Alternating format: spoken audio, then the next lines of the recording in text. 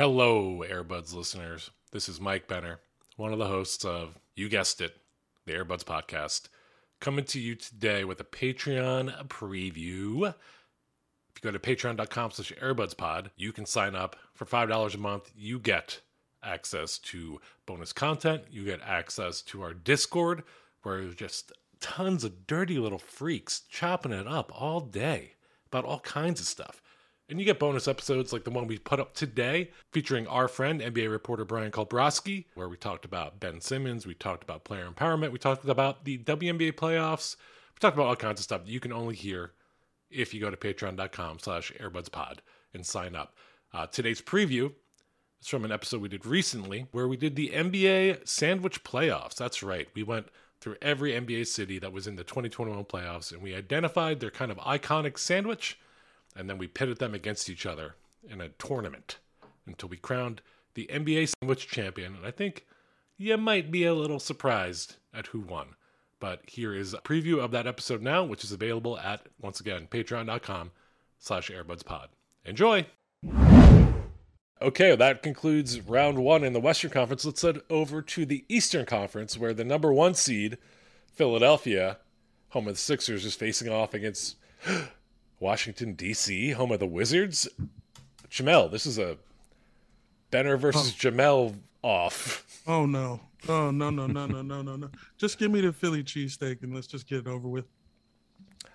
Well, okay, so yeah, Philadelphia, of course, it has to be the cheesesteak. We all know what that is. It is chopped up dog meat in a fucking Amoroso roll and some shitty cheese, maybe some onions if you're feeling crazy. And let me say this.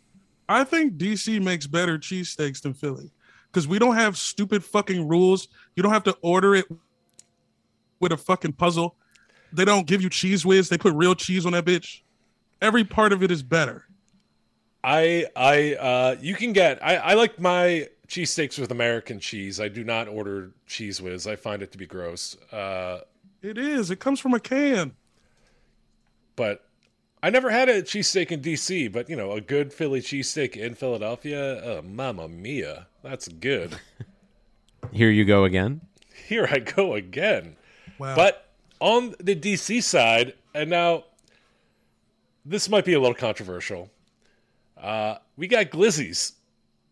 We got the Glizzy McGuires. We got the fucking hot dog, specifically the half smoke, which is kind of like a signature D.C. spicy hot dog.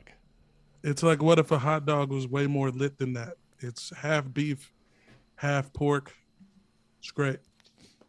Did you see that article that someone at Michigan State did a study, and every time you eat a hot dog, it takes 37 minutes off your life? Mm-hmm. I just found I've been looking for a way to remake Leaving Las Vegas, and I think I found it. You're Leaving Las Vegas is you just sitting next to a woman outside of Echo Park handing you hot dogs for 3 weeks. Yep. Look, I'm gonna throw a curveball, you guys, but I don't think you're expecting this. I'm going fucking DC here. I love hot dogs with all my heart. When Deborah had her bridal shower, her sister called me up and to ask me a bunch of questions because they were playing, that like newlywed game. And when she asked what my favorite food was, my instant response was hot dogs. And Jesus. Now her whole family just makes fun of me every time. Good. For liking hot dogs. But I fucking love hot dogs. They're incredible. You gotta lie there. You have to lie there. No, I was maybe perhaps too honest in that survey that I got. But there's nothing better than leaving a fucking basketball game in downtown LA and you get out there and you buy a fucking bacon wrapped hot dog off a cart. I love a hot dog. And you know what? I also love half smokes. So I'm going with the glizzy. I'm going Washington DC. What do you guys say? I'm going cheesesteak. Yeah, I mean, look, I'm from the glizzy capital, but I got to go cheesesteak. All right, there we go. Philadelphia pulls it out, but the Glizzies took one win